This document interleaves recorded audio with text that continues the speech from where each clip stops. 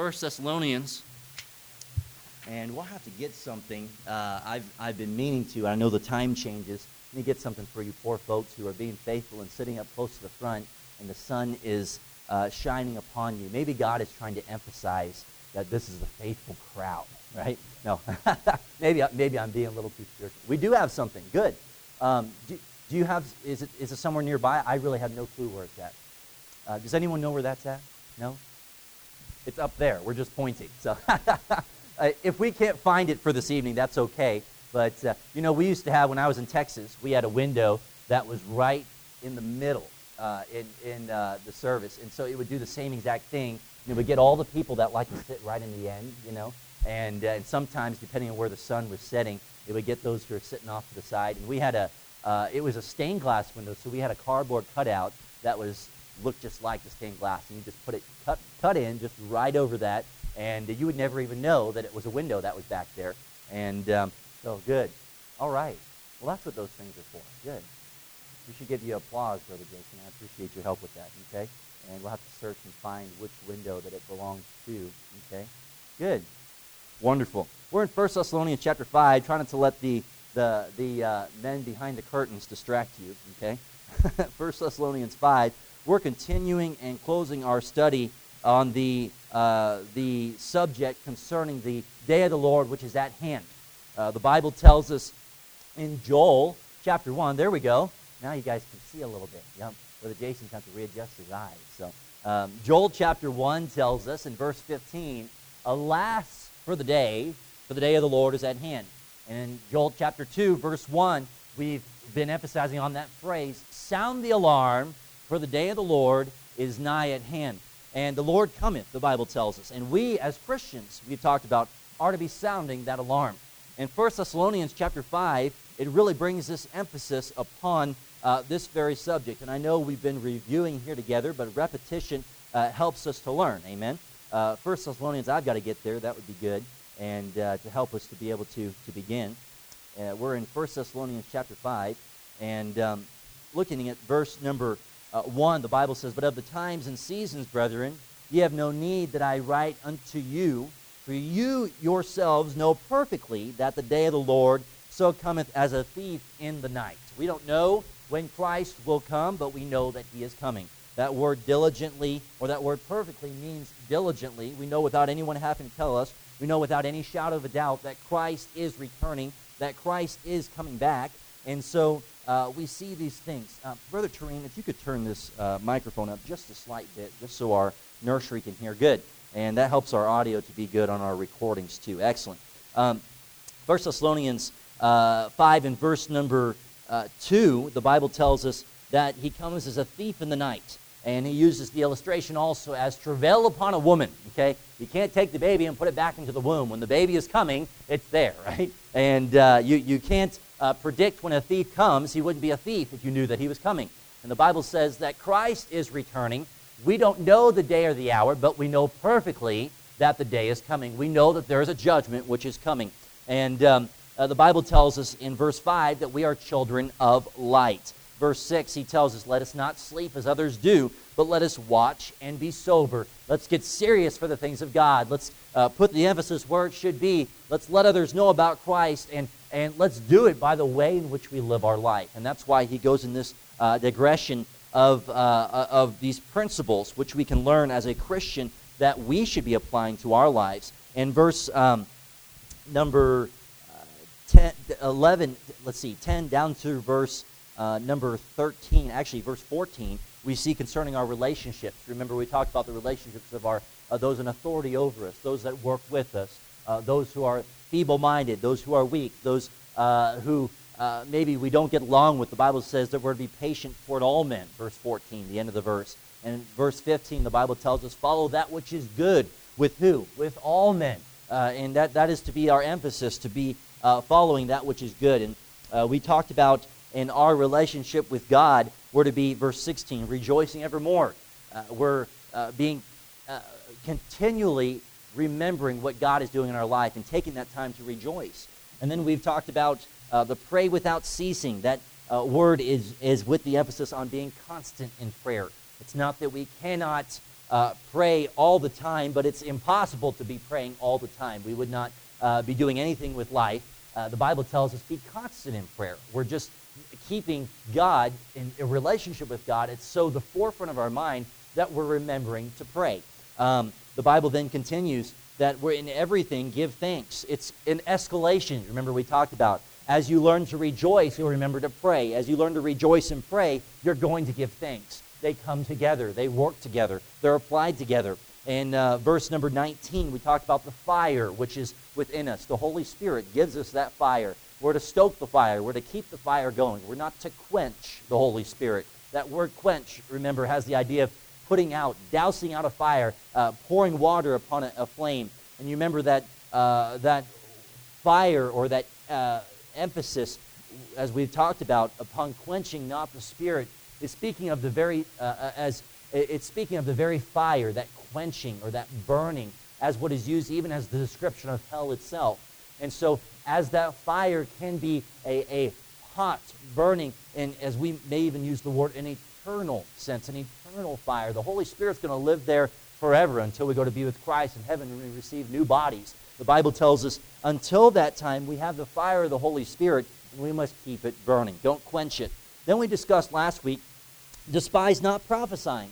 And we talked about the slight principle of how that prophecy is no longer. 1 Corinthians tells us that those things are past. And he brings us to that emphasis that now that we are to be carrying charity and that we're to love others in Christ. And the Holy Spirit's working as he did in the areas of prophesying in the New Testament is not God's way of speaking to men anymore. He's now given us the whole Word of God. And because we've been given the whole Word of God, we are not to despise it. You see, to despise prophesying is to despise God's words. And we discussed last week how the Word of God can be despised in the way in which we live our life through a lack of obedience towards it. And tonight we're going to look together from verse number 21 down through the end of the chapter. And as we read these verses, I hope if you take notes, you mark your Bible, maybe mark some of these phrases as we work along. Look at verse number 21, if you would. The Word of God says, "Prove all things, hold fast that which is good, abstain from all appearance of evil, and the very God of peace sanctify you wholly. And I pray, God, your whole spirit and soul and body be preserved blameless unto the coming of our Lord Jesus Christ. Faithful is he that calleth you, who also will do it. Brethren, pray for us. Greet all the brethren with a holy kiss. I charge you by the Lord that the epistle be read unto all the holy brethren. The grace of our Lord Jesus Christ be with you. Amen." And we see the closing of this letter as we would be, as you may study in your own time, the beginning of 1 Thessalonians. Paul gives that greeting. He's now closing that greeting from verse 23 and down. But I want you to notice verse 23 because he's really concluding this very thought, tying it all together of what he's just discussed. And he's been speaking to the church. He's speaking to the believers. Look at what the Word of God tells us in verse 23. The Word of God says, "And the very God of peace sanctify you wholly.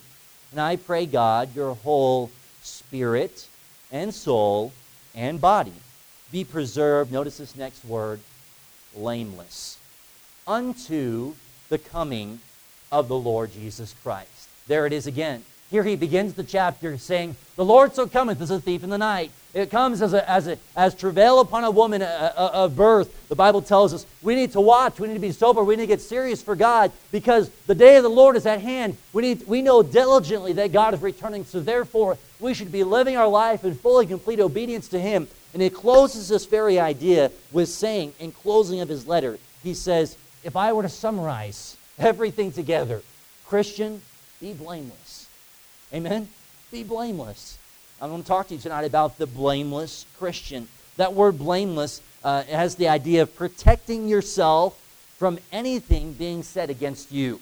We're not talking about the perfect Christian. As long as we're upon this earth, the Bible says we live in imperfect bodies. We have a sin nature. And all God's people said, amen. If it wasn't for our Lord and Savior Jesus Christ, who died and gave himself for our sins, we would be bound for eternal hell. And all God's people said, amen. We're thankful for the mercy and the grace of God. We know perfectly the day of the Lord is at hand. He saved us. The Bible says, in all that we know, and all that God has given to us, and all that God has emphasized for us, we are to be living and striving to live a life that is blameless. In other words, we're protecting ourselves where anything could be said against us. We're protecting ourselves where anything could be said against us. We might even say we're living above reproach.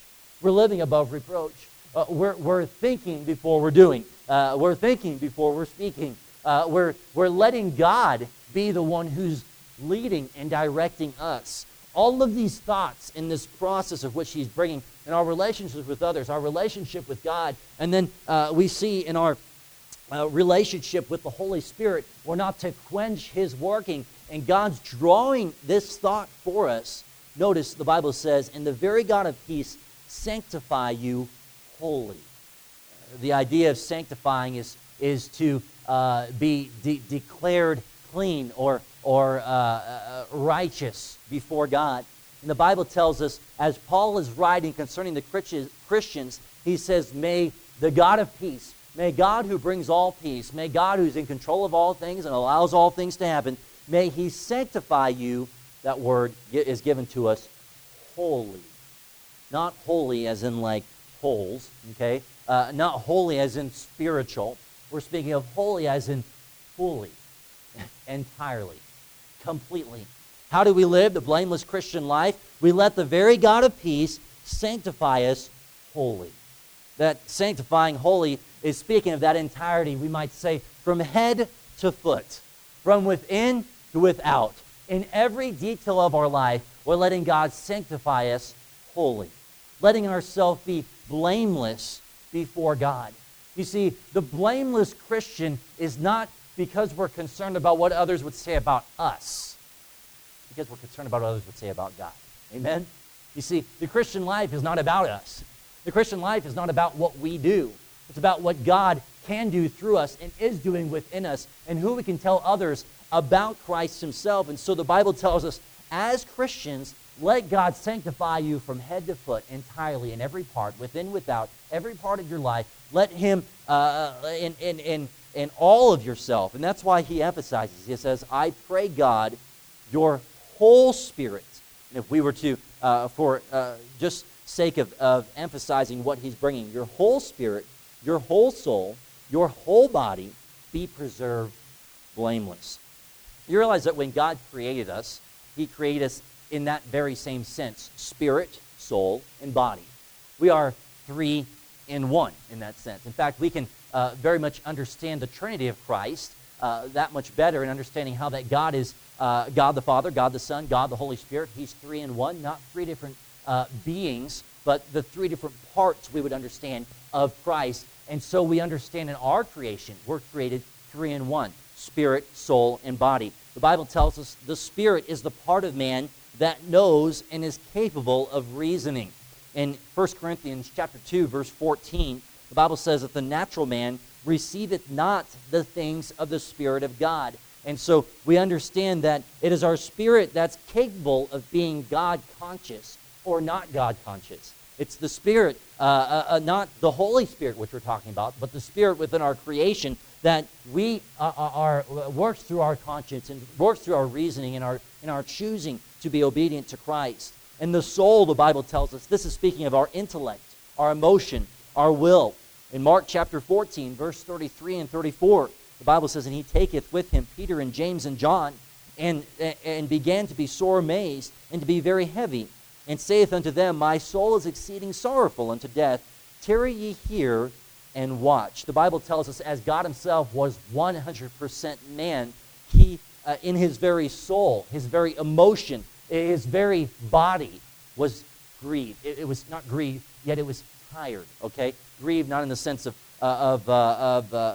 sorrowing of what had happened, but grieved in the sense of it was worn. It was needed to be rested.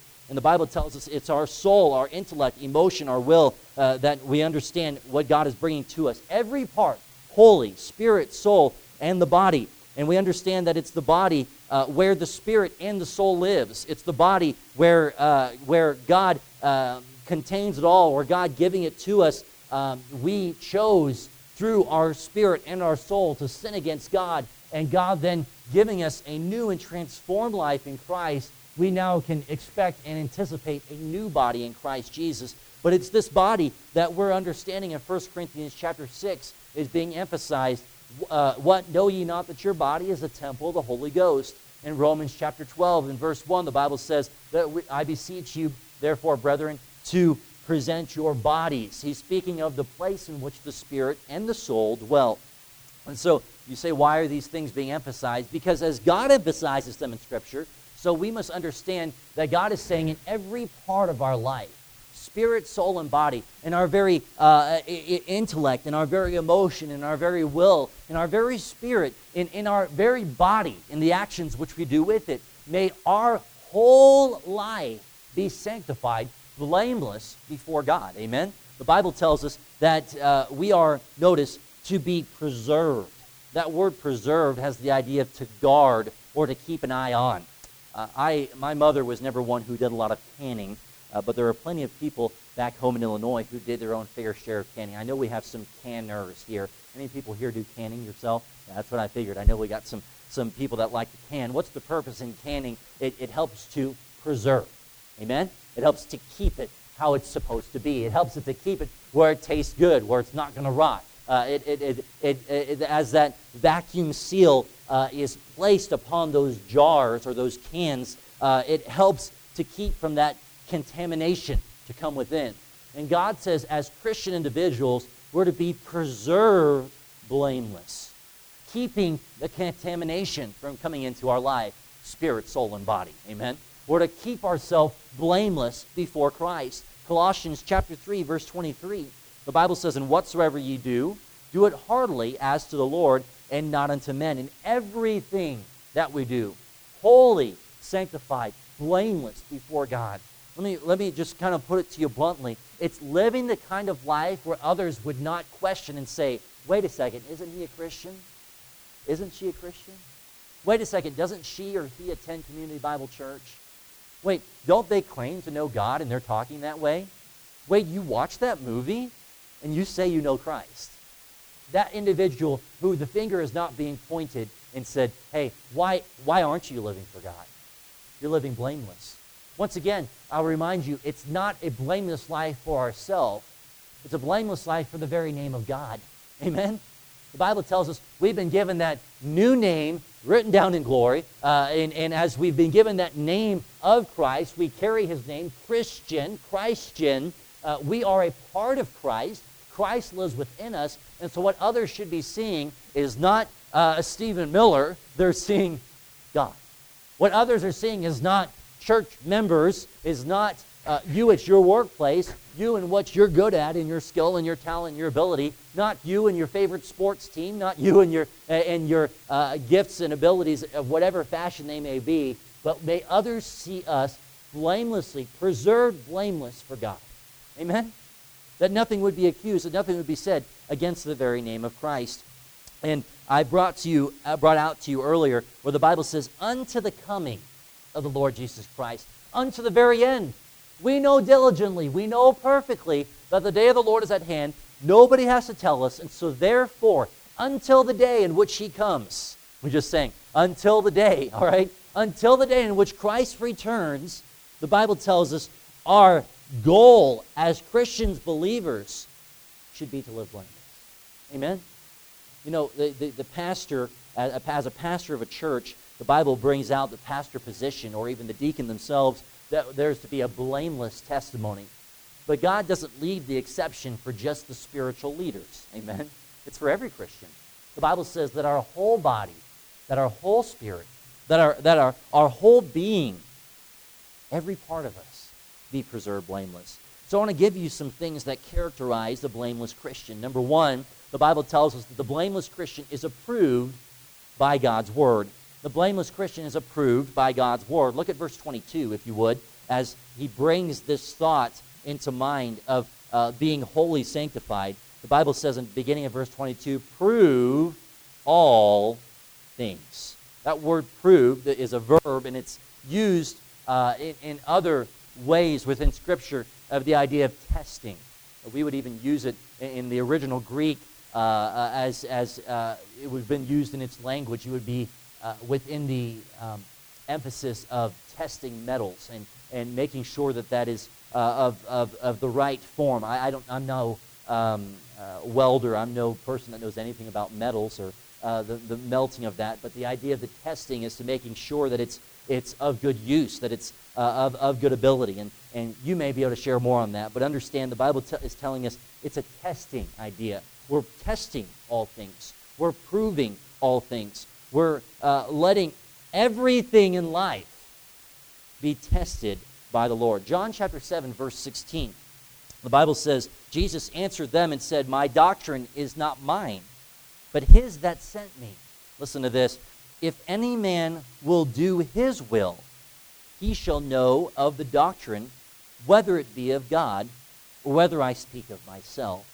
The Bible tells us, as Christians, we are to prove all things. Let me bring you to another passage in 1 John, if you want to turn there with me, keeping your finger in 1 Thessalonians. 1 John chapter 4, in verse number 1. 1 John chapter 4, in verse number 1. The Word of God says, "Beloved, believe not every spirit, but try the spirits whether they are of God, because many false prophets are gone out into the world." Don't misunderstand this verse. There are two kinds of spirits. There are the spirits of God, and there are the spirits that are not of God. There are the things that God is doing, and there are the things that are deceptively thought to be what God is doing or portrayed to be what God is doing, and yet they are not. And so when the Bible tells us that many false prophets are gone out into the world, he's giving us a warning. When God tells us to prove all things, he's saying, don't let yourself, Christian, be gullible. Don't just believe everything you hear. Just because a man claims to be a man of God doesn't mean that he knows the Word of God. Just because you hear the preaching, don't just simply believe it. Prove it. Search it. Study it. Confirm it. I've said this before. I'm encouraged by those of you who I know. I can see it. Even in the pew, you're studying it. You're being sure that what Pastor Miller is saying is actually Bible. Good for you. Keep up the good work. Study the Word. Prove, the Bible says, prove all things. Everything.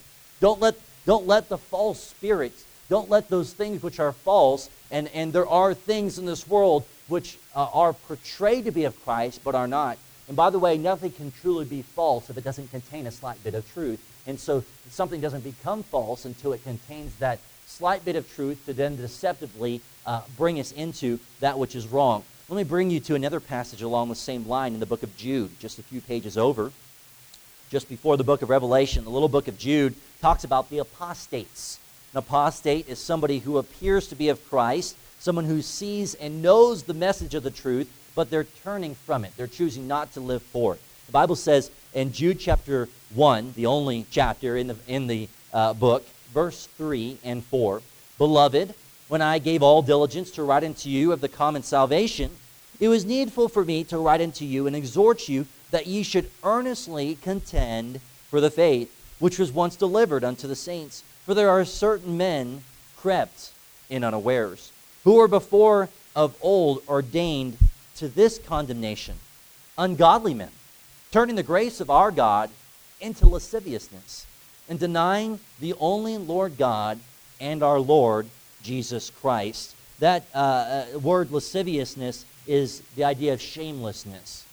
So there are men crept in unawares, deceptively Satan uses to deceive, to destruct, to distort, to distract the Christian from living for God to their fullest. These are these apostates. They appear to be godly, but they're not.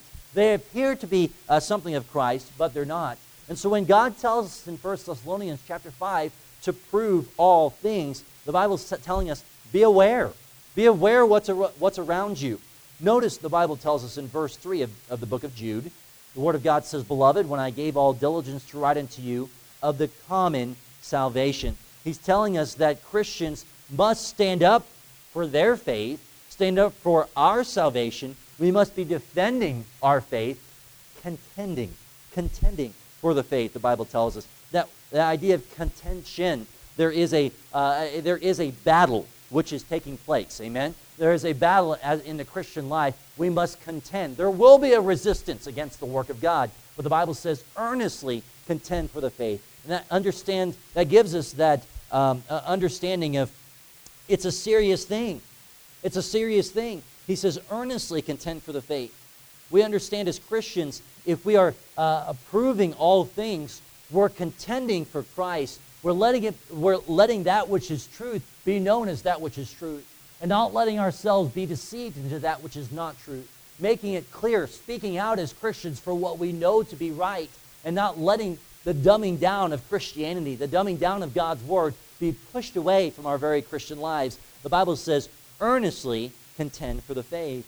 And we understand as Christians, we stand in contending for the faith. We stand for what is right, knowing that the Word of God is true, knowing that God has been raised from the dead. He's no longer dead, but He lives today. Knowing that the gospel or salvation, it changes lives. Knowing that temptation can be resisted. Knowing that as a Christian, we should dress in a way that honors God and that pleases God and that signifies Christ. Knowing that the music that we listen to is a music that is pleasing before Christ and lifting His name and all of these things. The Bible says, and our whole body, soul, and spirit, let it be sanctified before God, that we would be earnestly contending for the faith, proving all things. Amen? That we're proving all things. And what are we to prove the Word of God, or what we know to be true of God? What are we to prove it with? Hebrews chapter 4, verse 12, we know the verse. For the Word of God is quick and powerful, and sharper than any two-edged sword, piercing to the dividing asunder of soul and spirit, and of the joints and marrow, and is a discerner of the thoughts and intents of the heart. And God's Word, the Bible tells us, is how every Christian should be proving their life. Should be proving their life. So you say, back up a second, Pastor, what are you talking about? The blameless Christian is approved by God's Word. As we're living a blameless life before Christ, we're contending for the faith. We know that there are false prophets. We know that there are evil spirits. We know that there is a work that portrays itself to be anything other than Christ. The Bible tells us, as we contend for the faith, how do we do so? What do we prove our lives by? How are we to be approving our lives by? It's to be by God's Word itself. The Bible says that the Word of God pierces to the dividing asunder of the soul and spirit. Remember, we just talked about God's greatest body, soul, and spirit. And so as Christians, our whole body, soul, and spirit are to be sanctified before God. The Bible tells us that the dividing asunder of the soul and spirit and of the joints and the marrow, that's speaking of the body. The Bible says, in our body, soul, and spirit, what tests it? What proves it? What do we live our life by? How do we lift the name of Christ? How do we contend for the faith? We do it by the Word of God. Amen? The Bible tells us the blameless Christian life. 2 Timothy chapter 2, verse 15, study to show thyself approved unto God, a workman that needeth not to be ashamed, rightly dividing the word of truth. So as we live by, in obedience to God's Word, we let ourselves be approved by God's Word, and we prove it ourselves by the way that we live.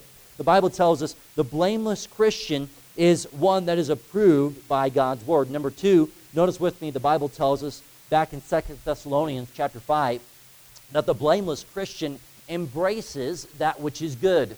The blameless Christian embraces that which is good. How can you be more black and white than this? There is a clear difference between that which is good and that which is bad. The Bible says, hold fast to that which is good. Hold fast. In other words, God is telling us it's not enough just to prove all things. The Christian must hold fast onto what we know to be true, what we know to be right, what we know to be godly, what we know to be how to live the Christian life, which is blameless before Christ. The Bible says, hold fast to that which is good. Don't let the deceitful things of this world creep into your life. Let yourself be preserved blameless. We're keeping that contamination from coming in. As the seal upon that jar or upon that can would keep the contamination from making that food any longer edible, the Bible tells us the Christian is to be preserved blameless, to keep ourselves from the flesh, to keep ourselves from temptation. How? Where? In the body, soul, and spirit, through and by living according to the Word of God. Hold fast to that which is good. Hebrews chapter 10, if you want to turn there with me. Hebrews chapter 10 and verse 23. Hebrews chapter 10, verse 23. The Bible tells us the blameless Christian embraces that which is good. In Hebrews 10:23, we see this holding fast once again, where the Word of God tells us, let us hold fast the profession of our faith without, what's that next word? Wavering. For he is faithful that promised. I know some of you were still getting there. I'll read it again. Hebrews 10:23. Let us hold fast the profession of our faith without what? Wavering. For he is faithful that promised. Just prior to this verse in Hebrews chapter 10, it's telling us to hold fast the profession of our faith, because he's telling us to hold on to our very walk for God. You read the passage, you study it. In fact, we're studying the book of Hebrews together on Wednesday nights. If you want to join us for that, you can. I would encourage you to. I know some of you, most of you already are there, but as we study that passage, we'll come to this verse once again. But the Bible tells us, hold fast the profession of our faith. The profession of our faith, our salvation, what God has given to us, that which is good. You realize if you're holding fast onto the salvation which God has given to you, it's going to come with the blameless Christian life. One of the greatest things, I've said this before, that I love about the armor of God is the helmet of salvation. Because as the helmet would surround and protect the mind and the head, the Bible tells us it is called that helmet of salvation, that the very salvation of Christ would be upon our mind. Amen?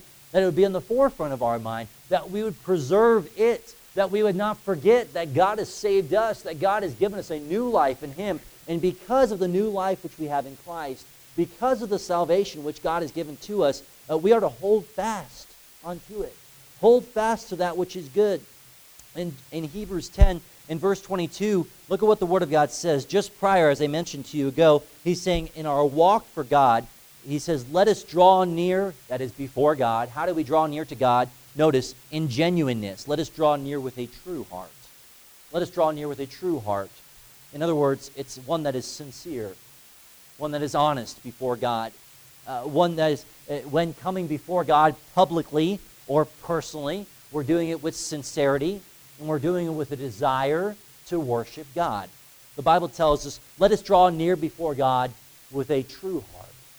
The blameless Christian, the one who's living a blameless Christian life, is one who's drawing near to God in genuineness, with a true heart. Look as the word continues in verse 22.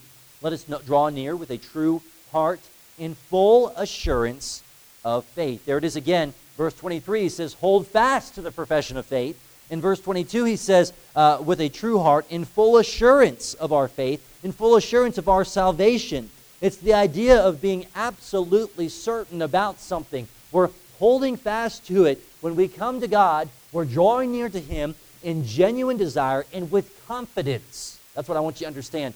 With genuine desire, sincere honesty before God, and with confidence that what God has given to us, that full assurance of our faith, that salvation, we're doing it with confidence that God has saved us. And I say sometimes the Christian comes before God with the lack of that full assurance of faith. It's not that we don't know that we're saved, but we're not letting that be as we come before God, as we draw near before God, we're not letting that become an absolute confidence in our heart.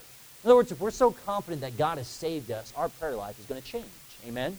The way we pray to God, the way we come to Christ. And the Bible says, when you come to Christ, do it with sincerity, do it with honesty, and do it with confidence, knowing that God has saved you.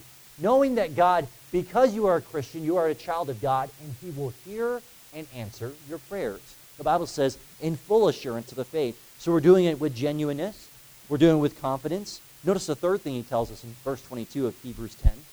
The Bible says, having our hearts sprinkled from an evil conscience and our bodies washed with pure water. There we get the idea of purity, genuineness, confidence, and purity. The Bible says, having our hearts sprinkled from an evil conscience and our bodies. Body, soul, and spirit.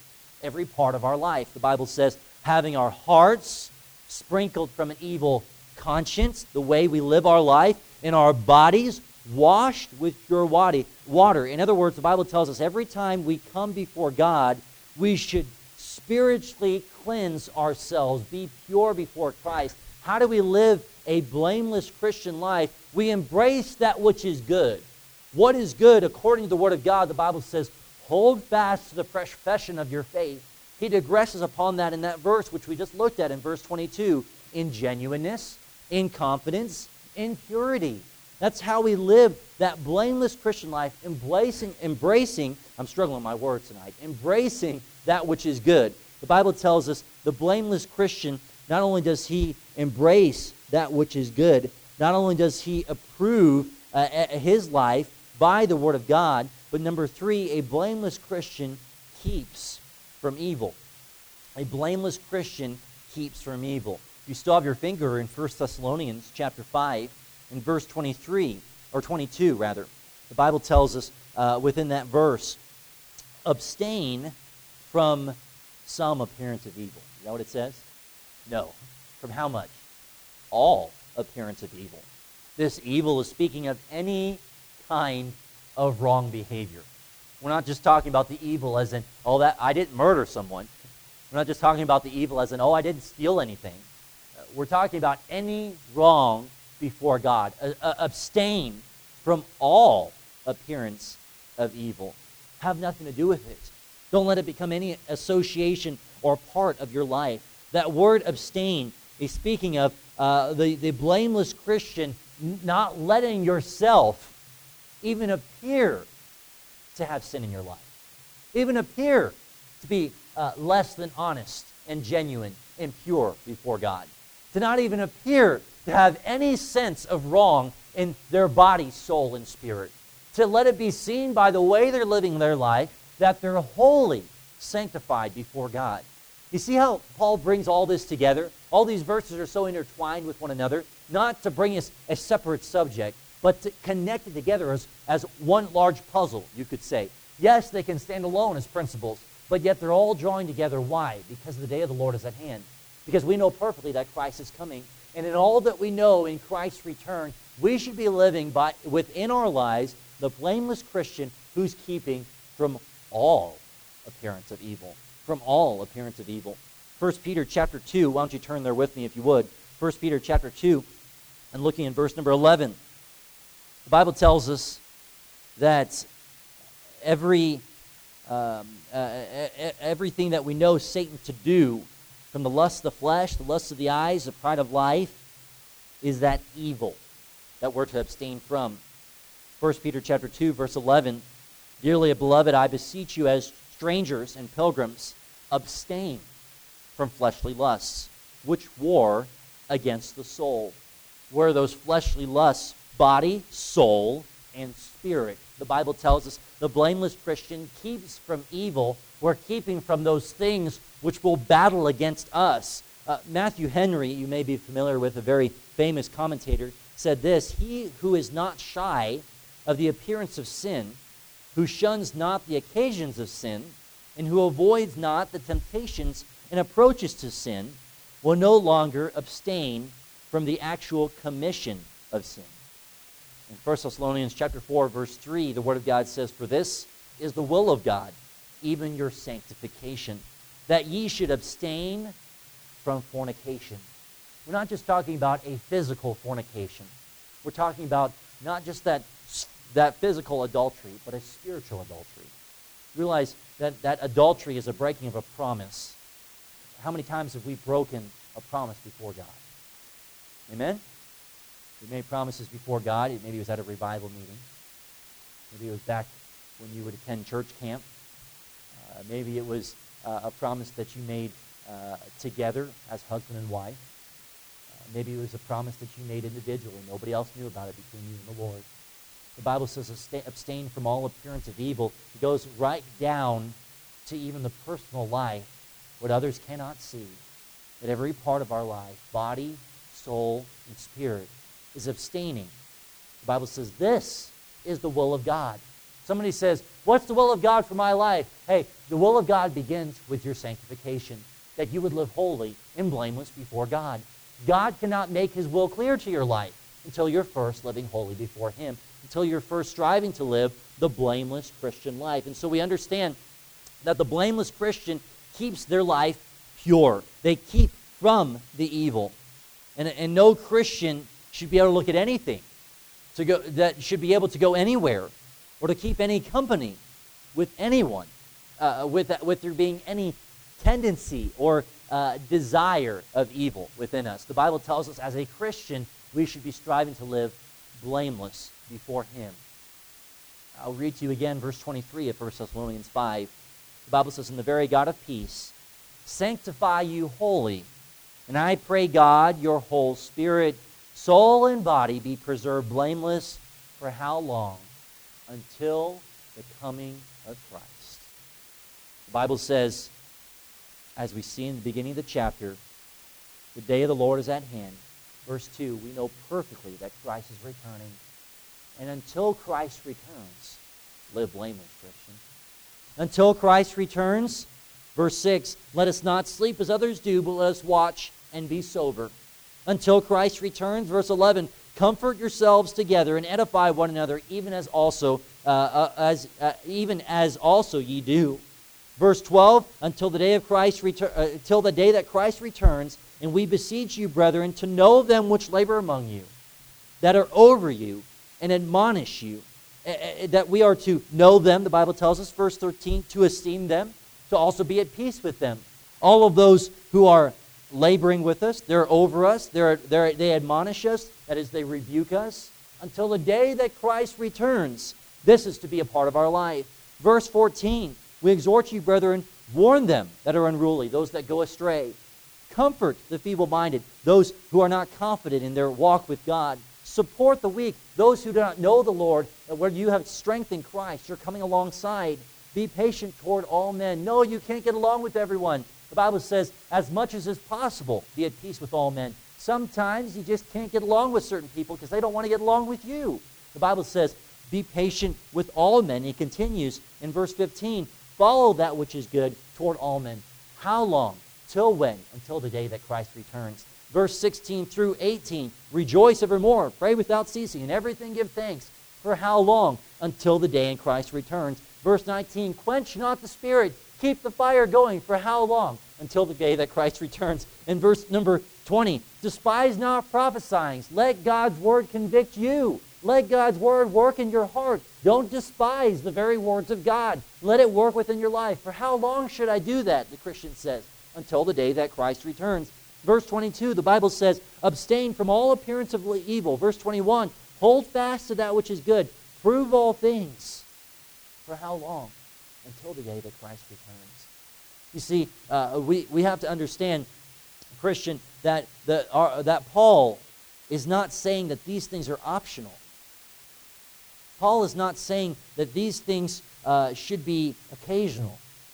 In verse 6 he says, therefore, because you know the day of the Lord is at hand, don't sleep as others do, but watch and be sober. Get serious about living for God. Hey, Christian, I don't know what life that you live before the Lord, but are some of these very principles that Paul brings out to the church, would they be so relevant to you that you would say, I haven't been living my life honestly, genuinely, purely before God as I should be.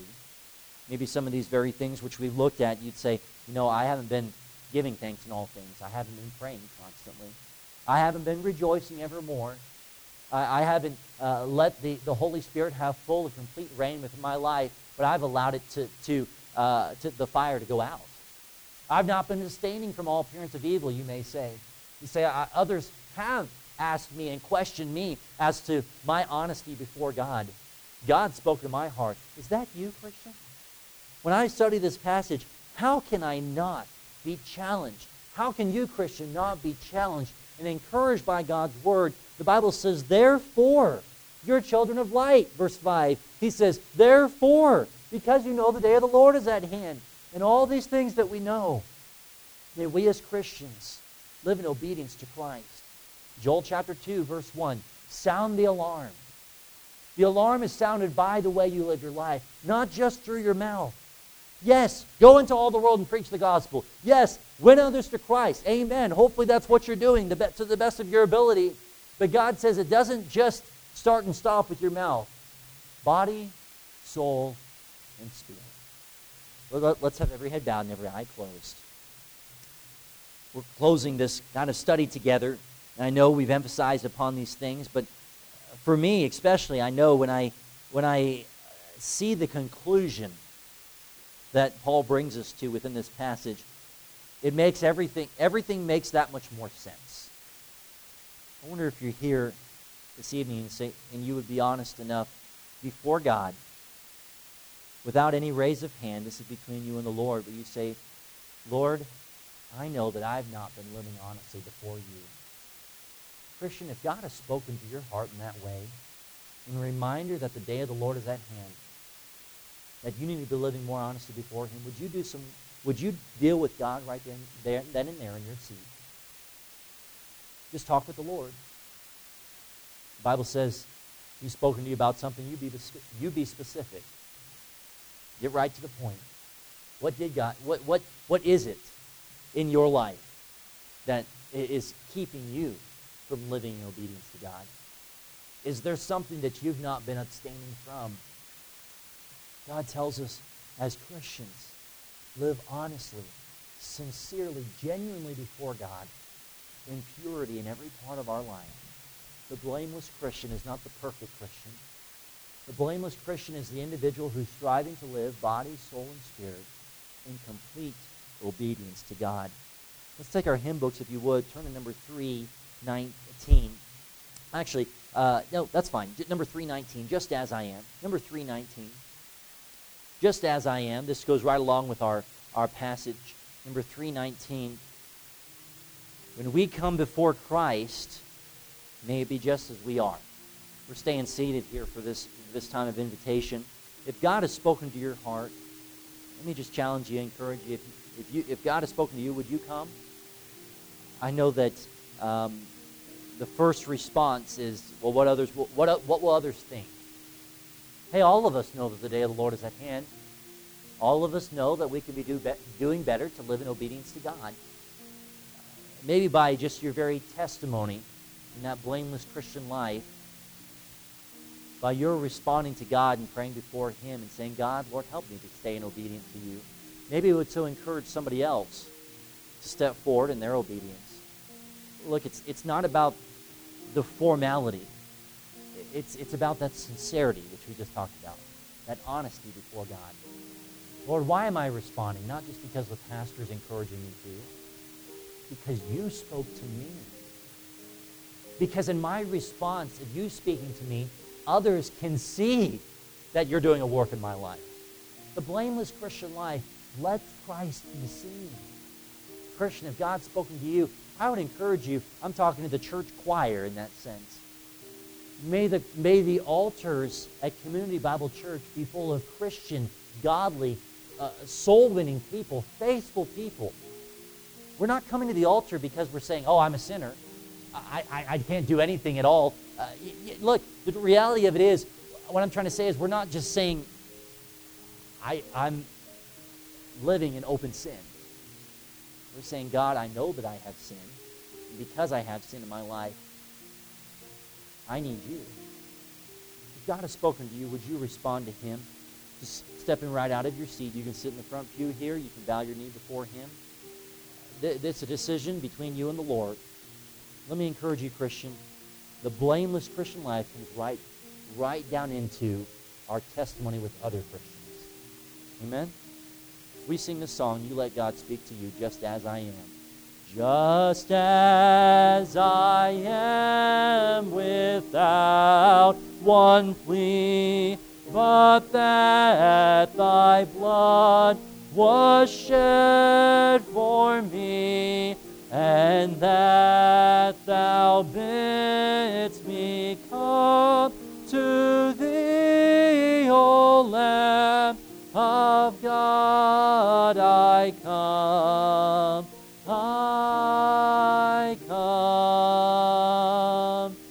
just as I